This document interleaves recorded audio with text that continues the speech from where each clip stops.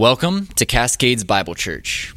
I invite you to turn with me to the book of Ephesians this morning as we look at Ephesians chapter 4.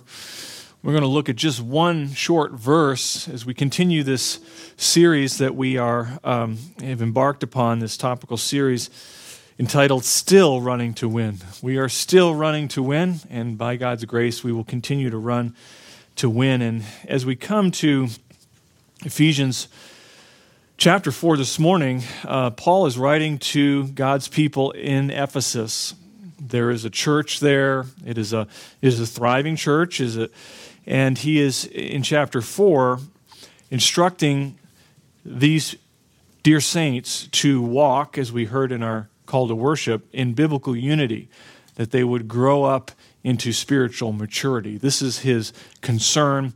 This is sort of the thrust of this portion of his letter. For in the previous 3 chapters, he has been detailing how exactly God has poured out his immeasurable riches into, if you think of an old-fashioned scale with a fulcrum in the middle, he is on one side of that scale, God has been weighing it down to overflowing with all of his salvation riches. And he's been explaining that and unpacking that in the previous 3 chapters. And then as we come to chapter 4, then he turns a corner and begins to exhort those who are reading this letter to balance out all of those riches that we've been entrusted and given in Christ, and then walk worthy of all that we have been given. In other words, as you get to chapter 4 and following, we are exhorted to become in practice what we are in position. We have been blessed, Ephesians 1 verse 3 says, with every spiritual blessing in the heavenly places in Christ. He has already explained in chapter 1 verse 19 that God has poured out the surpassing greatness of his power toward us who believe, that he has united us in chapter 1 to his spiritual body, which is the church, and that he is filling up that body to all the fullness of Christ. In chapter 2, he reminds us that we have been made alive together with Christ, and that we are now, having been raised up with him and seated with him in the heavenly places, we are in him, and all those wonderful salvation blessings have been made applied to our individual hearts by faith. And through the cross, we learn in chapter 2 that Christ has broken down the dividing wall between Jew and Gentile and formed one new humanity, the church, establishing a beachhead through whom God's divine rescue mission to the nations will unfold. He has made us partakers of all the promises given to Israel, his chosen people, through Christ. Chapter 3, verses 6 and 7 says, and he has granted to us power, at the end of chapter 3, to be strengthened in our inner person, that Christ would dwell in our hearts by faith, and that we might be able to grasp in an ever-increasing measure Christ's incalculable love for us. In other words, God has put all of these blessings on the scales on our behalf and for our benefit. And now as he gets to chapter 4, he's saying, you, believer, need to live up to those spiritual privileges, those spiritual riches. You need to walk worthy of that. And the opening verses of chapter 4, from 1 to 16, are Paul exhorting us as his church to walk together in unity and maturity. We see an exhortation to unity in verses 1 to 6, and in those, we just heard that read to us as the call to worship. But then as you get to chapter 4, verse 7 to 16, there is alongside that exhortation the description of the exertion of unity. What does that look like on the ground? And he says you need to walk in biblical unity, but in order for us to do that, we must grow up spiritually. We must grow up into maturity. Unfortunately, there's always a temptation to become complacent in our Christian lives. That's kind of what we've been talking about as we've gone through these first couple messages. It is easy. I confess it's easy in my own spiritual walk to put things on cruise control and just press that button and just ride this thing on out into glory. That's the temptation that's always in front of us. But that mindset, that kind of cruise control mindset, is contrary to the picture that we see in the New Testament of what the believer's life is to be like. In Philippians 3 and verse 12 and following, Paul says, "One thing I do, forgetting what lies behind and reaching forward to what lies ahead," he says, "I press on toward the goal for the prize of the upward call of God in Christ Jesus." In 1 Timothy 4 and verse 7, Paul says to Timothy, he says, "Discipline yourself for the purpose of godliness." And of course, we looked at this 2 weeks ago in 1 Corinthians 9 and verse 24. He says, "Run in such a way that you may win." None of those exhortations are about cruise control Christianity. That is just not the case at all. And sadly, too many of us are focused on velocity when we ought to be focused on acceleration, to use a physics analogy. Too many are just happy to be moving. Hey, we're on the road. Okay, great. Instead, we ought to be laboring. We ought to be striving, not just to be moving, but to be moving faster, to press the accelerator of our Christian lives so that we may press on. It's not about sitting. Our Christian lives are not about sitting. It is about striving. It's not about resting. In other words, kind of letting go and letting God. But it is about reaching, actively putting off and putting on. It is not about complacency. It is about striving for the crown. Each and every one of us must press on toward greater Christ-likeness. As we have said all along, every message, we are a church that exists to glorify God by making and maturing disciples of Christ who run to win. And just as our physical bodies, with all of its individual parts, grows and develops from infancy into adulthood, Christ's spiritual body, the church, composed of individual members, all working together, grows up from being milk-drinking infants in the faith into becoming meat-eating, disciple-making disciples in pursuit of course, the Great Commission. And that's what Paul is starting to unpack for us here in chapter 4 in verses 7 to 16. He says, but to each one of us, verse 7, grace was given according to the measure of Christ's gift. Therefore, it says, when he ascended on high, he led captive a host of captives, and he gave gifts to men. Now, this expression, he ascended, what does it mean except that he also descended into the lower parts of the earth? He who descended is himself also he who ascended far above all the heavens so that he might fill all things. And he gave some as apostles, and some as prophets, and some as evangelists, and some as pastors and teachers, for the equipping of the saints, for the work of service, to the building up of the body of Christ, until we all attain to the unity of the faith and of the knowledge of the Son of God, to a mature man, to the measure of the stature which belongs to the fullness of Christ. And as a result, we are no longer to be children, tossed here and there by waves and carried about by every wind of doctrine, by the trickery of men, by craftiness and deceitful scheming. But speaking the truth in love, we are to grow up in all aspects into him who is the head, even Christ, from whom the whole body, being fitted and held together by what every joint supplies, according to the proper working of each individual part, causes the growth of the body for the building up of itself in love. Paul's instruction here is challenging us to walk in unity and to grow up into spiritual maturity. That's the theme of the whole section. In verses 7 to 10, you and I are challenged to press on towards spiritual maturity by acknowledging that God is a sovereign gift giver. Each one of us in verses 7, as he says in verse 7, are given a gift or giftedness. It's not really one gift. It's a divinely enabled gifts that takes both our natural abilities and supernatural empowerment to be able to do these things. He says each one of us have been given this giftedness for the building up of the body. And how can we do that? Well, God can do that because, as you see in verse 8, He is the victor, and therefore to the victor go the spoils. That's the point of verse 8 and 9. He says He won the victory, and so He is the one that distributes the gifts and the spoils of His salvation victory. And of course, our response to that is that He might use us to fill up all things. And then as you get to verses 11 to 13, each one of us are then instructed to press on towards spiritual maturity as we aspire to the work of ministry.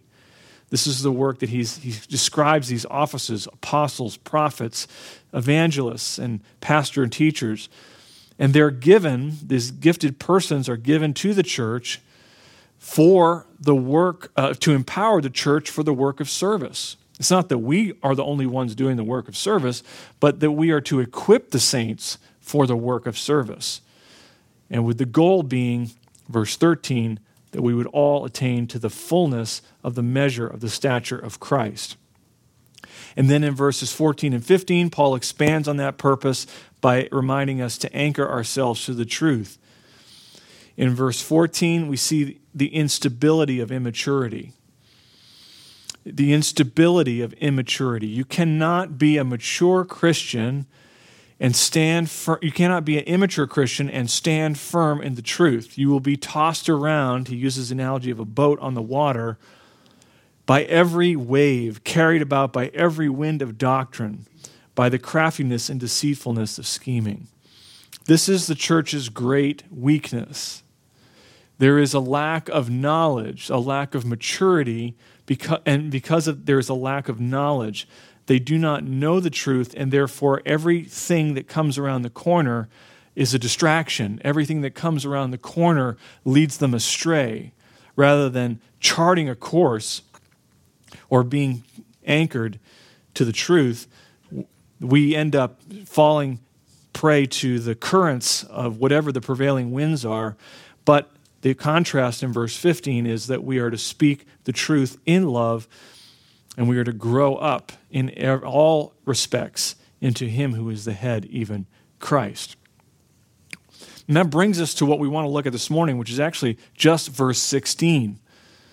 Just verse 16, because as we press on toward maturity, we then attach ourselves to the body of Christ, the local body.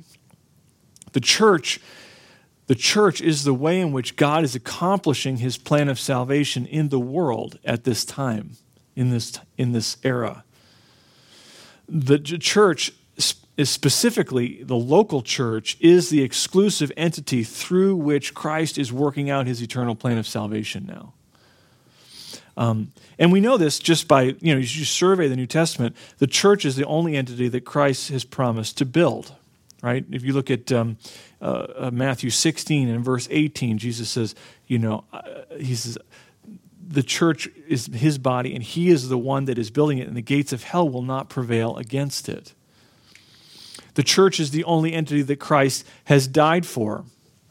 Look over at chapter 5 for just a moment. In verse 25, he says, husbands, love your wives just as Christ also loved the church and what? Gave Himself up for her. So Christ has died for His church. The church is the only entity that Christ is sanctifying and setting apart from the world. Because if you keep reading in verse 5, he says, He did all this, He gave Himself up for the church so that He might sanctify the church, having cleansed the church by the washing of water with the word, that He might present to Himself the church in all her glory, having no spot or wrinkle or any such thing, but that she would be holy and blameless. Christ is building His church. He died for His church. He's sanctifying His church. The church, in other words, is precious to Christ. The church was precious to Paul because it was precious to his Savior. And it needs to be precious to you and I this morning. When the New Testament talks about the church, it almost always speaks about the local assembly. Excuse me. He's never speaking about a denomination. They didn't even exist at this time. He's not talking about a building like a physical structure. He's not talking about a state church or a state institutional church.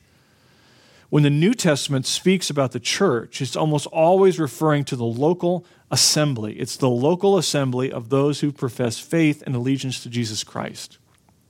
That's what a church is. We believe, as you saw last Sunday, in regenerate church membership. You cannot be a member of our church unless you have a testimony of faith in Jesus Christ, and you have given testimony to that faith publicly in the waters of baptism. You can be a part of this church, and you can come and you can participate in the activities of the church, and you can have friendships in the church, but you're not connected to the church without a profession of faith, and that profession being affirmed by the church and welcomed into the fellowship of the church. It's the local assembly of those, the churches, who have turned from their sin and trusted Christ, his life, his death, his resurrection. That's their hope, and that's what they're trusting in. As far as we can see and as far as you can know your own heart, that's what a church is. It is those who profess faith in Christ. So all to say, the church is a people. It's not a place. It's not a place. Wherever the church meets, that's the church in that place. New Testament speaks about the church at Ephesus, or the church at Philippi, or later on in Philemon, I think Paul speaks of the church in a particular individual member's house. So it's a church it's a people that meet at a particular place.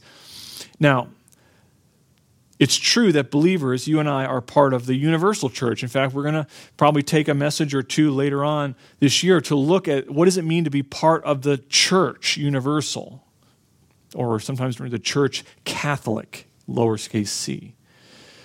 That is important. We're true. We are part of the universal church, but the universal church always manifests itself visibly in the local assembly. The easiest way to explain the relationship of the universal church to the local church, I've said this many times, is this. If you want to find the universal church, go to your local church. That's where you're going to find it. Christ isn't building his universal church apart from the local church. He's building his church through the local church. And those assemblies where the truth is preached and proclaimed are all over this earth by God's grace and his prevailing power. And so as Paul wraps up this section here in chapter 4 on spiritual growth, I thought this is fitting for us to consider again this morning as we think about what it means to run to win. And our philosophy of ministry, the second leg of that, which is to build up the body in love. We need to understand what that means. And what we're going to see this morning is that your spiritual maturity and the church's vitality is absolutely dependent on a meaningful commitment to the local church. Your spiritual maturity and the church's vitality, liveliness, is absolutely dependent upon a meaningful commitment to the local church. As we press on to the maturity, we are to invest ourselves in the body of Christ, and there's no substitutes for that whatsoever. I want to break it down into kind of give you three, reasons why we must be invested in the local church, building up the body in love. 3 reasons, and that's kind of where we're going this morning. The first is in the beginning part of verse 16. You must invest yourself in the local church because there are no spare saints. There are no spare saints.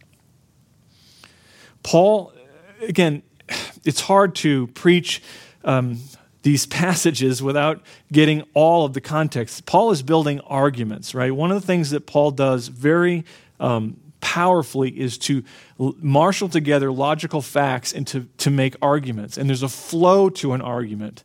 So sometimes if we jump into just one verse or 2 verses, we can divorce them from the context and we misunderstand the flow of the argument. But the flow of the argument in verse 16 continues on from what he has said previously. And he says we are to speak the truth in love and to grow up in every respect into him who is the head, even Christ. And then he says this, from whom the whole body is being fitted and held together by what every joint supplies. Christ is the one from whom the whole body grows. He's the head. We understand that. In other words, Christ is the source of spiritual life and growth for his church. If Christ wasn't building his church would not be growing. It wouldn't be anything. It wouldn't even exist. Chapter 1, verse 22, Christ is described as the head of the body. Right? He's the fullness of him who fills all in all. In chapter 5 and verse 23, Christ is the Savior of his church. Back in chapter 2 in verses 19 and 20, Christ is the cornerstone. He's described using the analogy of a cornerstone of a building. And he is the one through whom the whole temple of the Lord is being built. So, in other words, Christ is the source of spiritual life and growth for his church. Without him, we'd be dead in our transgressions and sins. We wouldn't exist as the church. But then he goes on to show us how Christ causes the growth of the church. And this is what we need to understand as it relates to us. Christ grows the church as the church is being fitted and held together by what every joint supplies. All right, this first term being fitted that you see there in verse 16. It has the meaning to join or fit together, particularly in reference to constructing something out of stone, which is how pretty much everything was built back in Paul's day. Ephesians chapter 2, verse 21 references how the church is like a building being fitted together, growing into a holy temple in the Lord. You know, today, as we build things, anyone who's done any kind of construction, if you're building something, you connect stones or bricks together or block with mortar. Mortar's used to secure those stones into place and to build walls and so forth. But back then, there wasn't mortar. It didn't exist. Stones were cut, they were smoothed, and they were put together in this elaborate process so they fit together exactly into the space that was needed. And that's how we are to think of Christ building his church. The emphasis here, just like it is back in chapter 2 and verse 21, is on the skillful fitting together of each stone to the other stones. They're not just heaped together haphazardly or dumped in a big pile. That's not building. And so just as the ancient masons in Paul's day used this skillful process of fitting the stones together, he's saying God in his church has carefully fit together each and every member with one another in the local body. And he says they are being fitted and held together. That's another term. Literally means to knit together or to join together in a personal way. The term was used philosophically to describe this process of making analytical comparisons and to draw conclusions, bringing arguments together in a systematic way, a thoughtful way, like a lawyer would in court. A teacher, for example, if a skillful teacher that you've had maybe in school growing up or something like that, is someone who is going to help you see the connections and unfold a topic or a theme in a very systematic and orderly way so that it's clear and you understand, or if it's a science type thing, a process in which you go from things that are foundational to things that are more specific. That is what he is describing here when he says that the church is being fitted and held together. He says he does that by what every joint supplies. Could be translated through every supporting connection or something to that effect. What Paul's saying here then in these opening part of verse 16 is this: Christ causes the growth of the local church as he skillfully and intentionally brings each member together and thereby allowing each member to supply what the body needs. Every contact contributes to the growth of the whole. Every person is fitted together in a purposeful, thoughtful way to bring about the unity and the maturity of the local body, and every individual person in it is necessary. In other words, there are no spare saints. There are no spare saints in Christ Church. Years ago, we had this armoire when we were living over in Dominion Station. We were renting a townhome, and the bedrooms were on the second floor, and we had this giant armoire from IKEA, and you couldn't fit it up the stairs to go around the corner and get into the bedroom, so I had to disassemble it and then reassemble it up in the bedroom. When I got done reassembling it, I had extra parts. It still worked, so we left it there. But the point is this: as Christ is building his church, there are no extra parts. There are no extra parts. I mean, that's what he's saying here in verse 16. In Christ's church, every part is essential to the unity and the growth of the local body. There are no spare saints. There are no spare Legos in the church. Look at what Paul says. He says the same thing in Colossians chapter 2. Look at Colossians 2. Just flip over one book into Colossians there. You'll get in verses 18 and 19. He says, "Let no one keep defrauding you of your prize by delighting in self-abasement and the worship of angels, taking his stand on visions he has seen and basically being inflated without cause." He says, "And not holding fast to the head, from whom the entire body, being supplied and held together by the joints and ligaments, grows with a growth which is from God." So he says the same thing almost in the exact same way. Christ is the head, Christ is the source, and the church grows as each individual believer is fitted together intimately in the local body.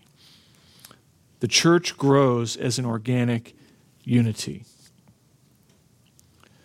What's the implication for us then? Well, the implication is this: your spiritual maturity and my spiritual maturity and the church's vitality are absolutely dependent upon a meaningful commitment to the local church.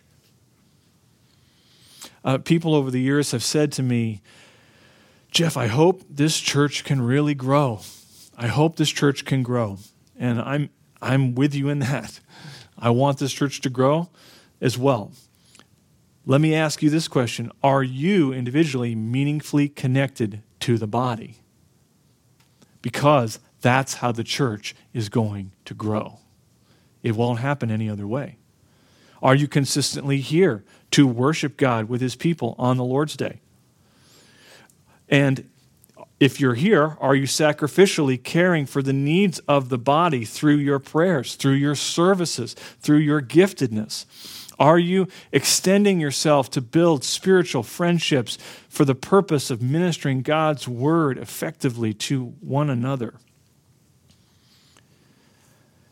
Because if you're not doing those things, then you're essentially functioning as a spare saint. And there are no spare saints in Christ's church. God has sovereignly, he has intentionally, purposely placed you in this body to build it up. It is not an accident that you're here. And as long as the Lord has put you here, we need to understand that the church needs you and you need the church.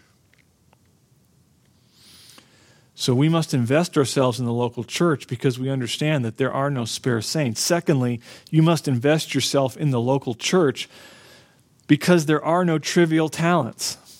There are no trivial talents. Notice what Paul goes on to say here in verse 16. We grow up in every respect into the head, which is Christ, from whom the whole body, being fitted and held together by what every joint supplies. He says, and that happens according to the proper working of each individual part. So in the first point, he tells us that there are no spare saints. Every part contributes to the growth of the whole. Here he's telling us something about the degree of each member's contribution. Expressed in a literal sense, it has the idea, he's saying, according to the working in measure of each individual part. That would be another way of kind of summarizing that statement. In measure has the idea of proportion. It's a proportion of your gift. Every part contributes to the whole according to the proportional activity of each individual part. And this word measure is used throughout this whole section. In chapter 4, verse 7, he is given a gift according to the measure of Christ's gift. He expects every believer to use that gift to the measure given. Verse 13, he says, we all attain, as that happens, we all attain to the measure of the stature which belongs to the fullness of Christ. So the point is this: you give proportionally as you are gifted because you're measured out a gift. And you have been given that gift by his grace.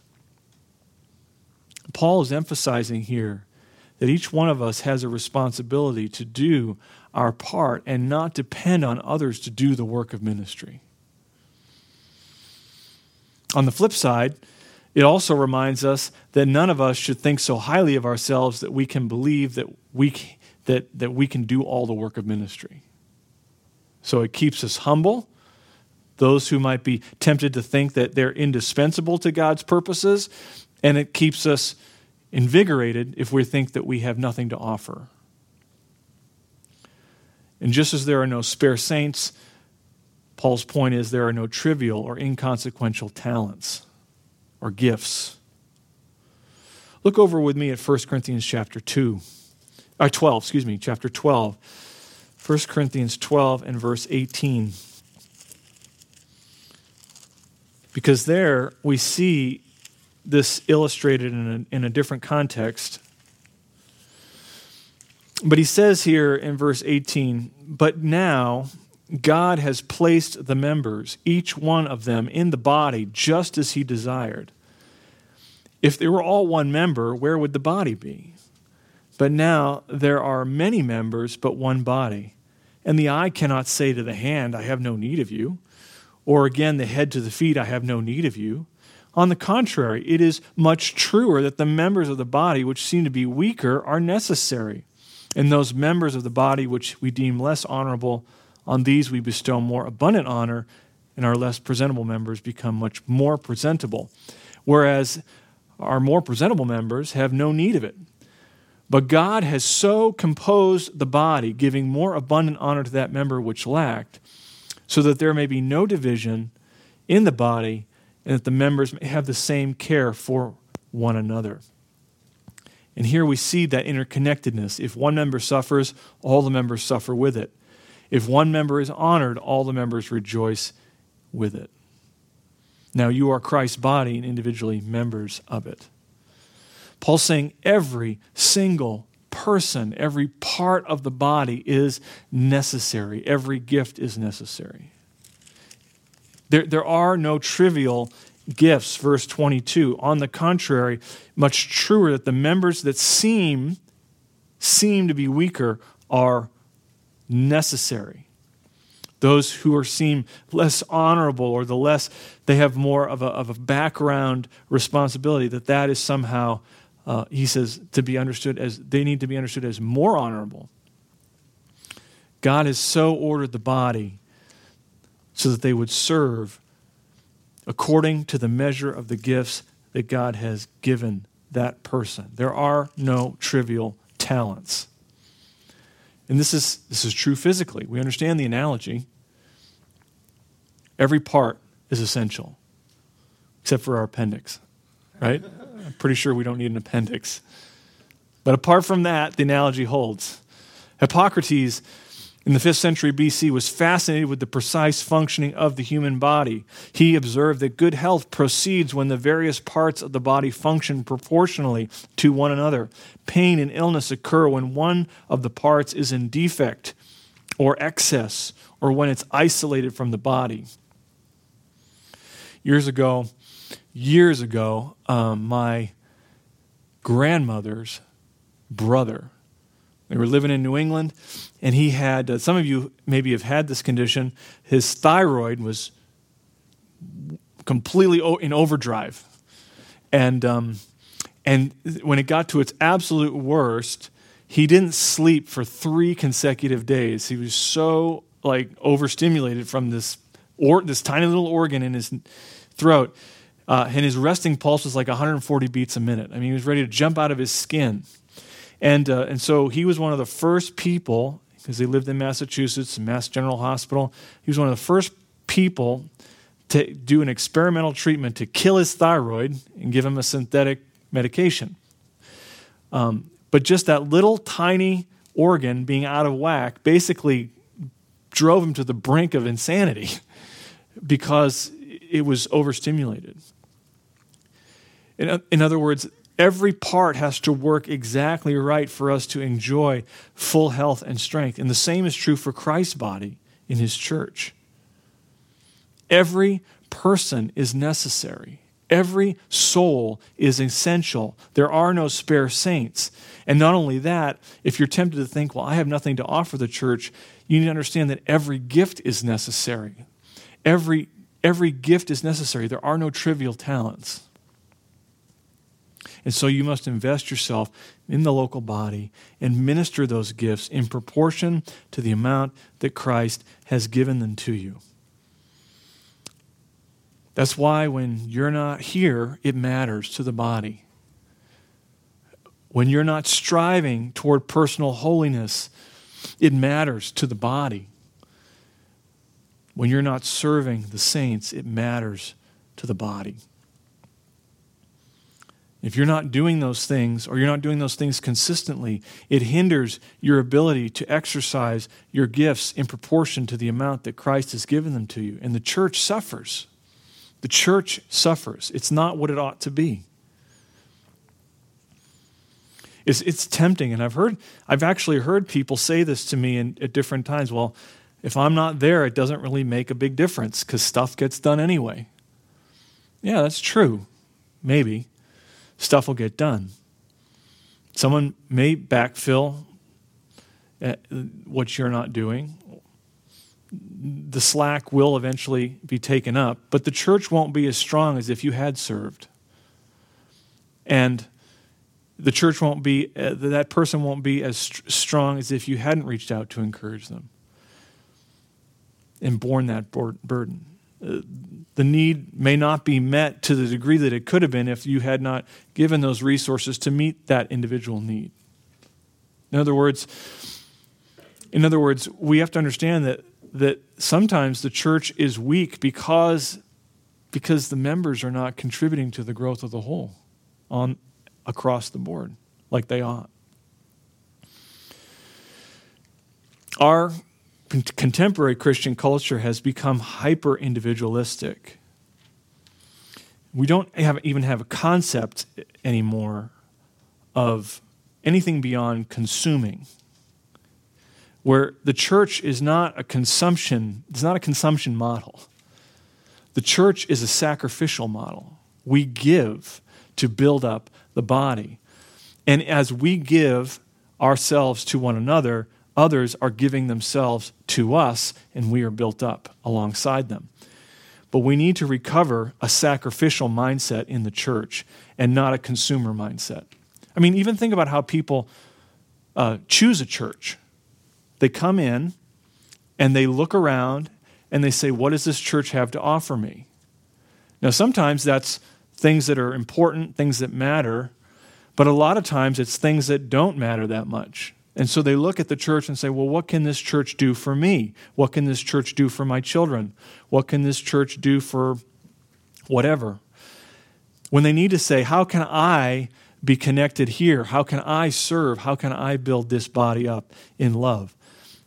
Is this a place where I can be fed and also serve and use my gifts to the building up of the body in love? We must come with a different mindset. We must invest ourselves in the local church. So we invest ourselves in the church because there are no spare saints. We invest ourselves in the church because there are no trivial talents. Thirdly and finally, we invest ourselves in the church because there are no alternative aims. There are no alternative aims. Look at the end of verse 16. He says, we grow up as every joint is fitted and held together, supplying what's needed according to the proper working of each part. And then he ends with this, and that causes the growth of the body for the building up of itself in love. There's a lot of reasons why people want to see churches grow, and not all of them are right and good. Some people want to see the church grow, because their selfish ambition is taken over, and they just want to see something built up from nothing, kind of an entrepreneurial attitude. Some want to see the church grow because they want to make a name for themselves. Maybe they're in leadership and they think, well, this is the more that's going on here, the more opportunities I have to make a name for myself. Some do it. Some are in ministry and leadership, and even and some people even give to the church to exert influence over the church or to control things. Paul says here the aim or purpose of the church is none of that. The aim or purpose of the church is to cause the body to build itself up in love. He switches back and forth throughout this section, and we saw that even in Colossians as he switches analogies between the body metaphor and the building metaphor as he speaks about the church. Back in chapter 2, he does the same thing. One minute he's talking about the church as a temple, and then it's a temple that's growing. So it's like a body. Christ is the source from whom the whole body is pieced together so that each member can contribute their gifts proportionally to what they've been given. And that causes the body to grow up into maturity so that it builds itself up in love. So he pictures the church like a building, but it's a living and growing building. Not a bunch of dead stones, but a living, growing building. One soul at a time. And the aim is that the church would build itself up. That it would, as verse 13 says, attain to the measure of the full stature of Christ. And the key ingredient, don't lose that little prepositional phrase at the end of verse 16. It is not just to build itself up, but it is to build itself up in love. Love toward God and love toward one another. You and I contribute to the growth of the body when we serve one another in an atmosphere of love. Thus, Christ-like love amongst the brethren is a prerequisite for church growth. And the absence of love is a recipe for church decline. Now, earlier in the verse, Paul spoke of the interconnectedness of all the members. And now he makes clear that love is an integral part of this dynamic in order for the church to grow. And we understand this just on a practical level. Just as a child grows up better in an atmosphere of familial love, so the church grows more efficiently and effectively in an atmosphere of love between the brethren.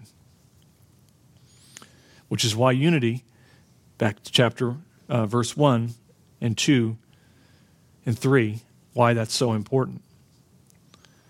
There is no other aim. The goal of our faith is faith working through love. That's Galatians 5. This is what we're striving toward.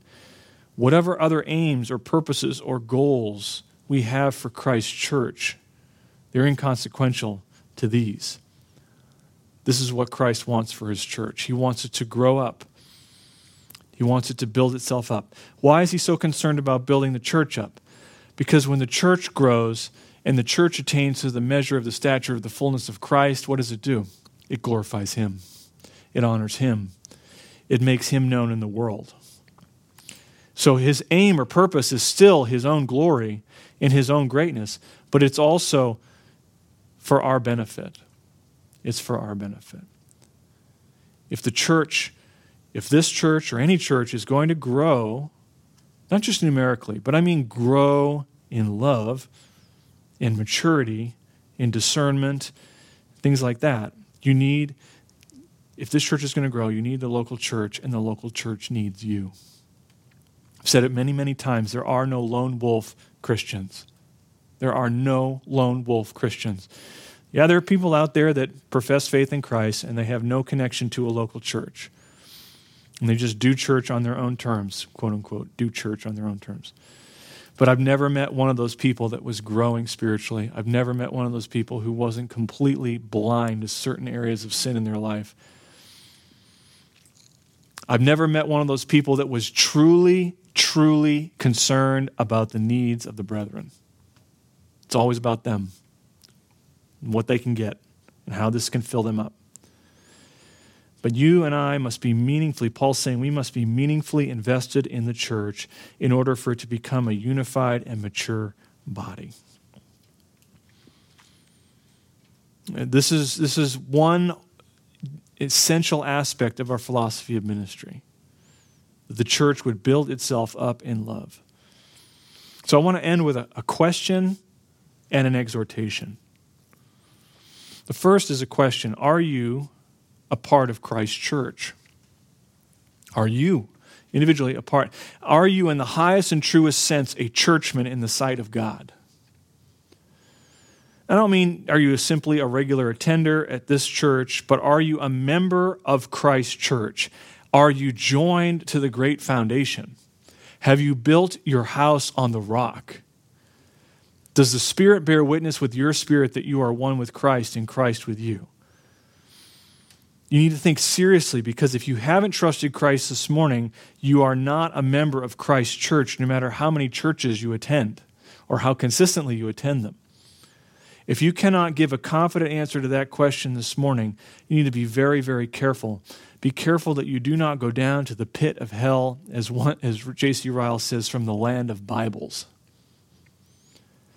Be careful that Satan doesn't claim you as his own in the full light of Christ's gospel. That would be an utter tragedy. Come and join yourself to the Lord Jesus Christ. Come to Christ and be saved. Come to Christ who died in our place.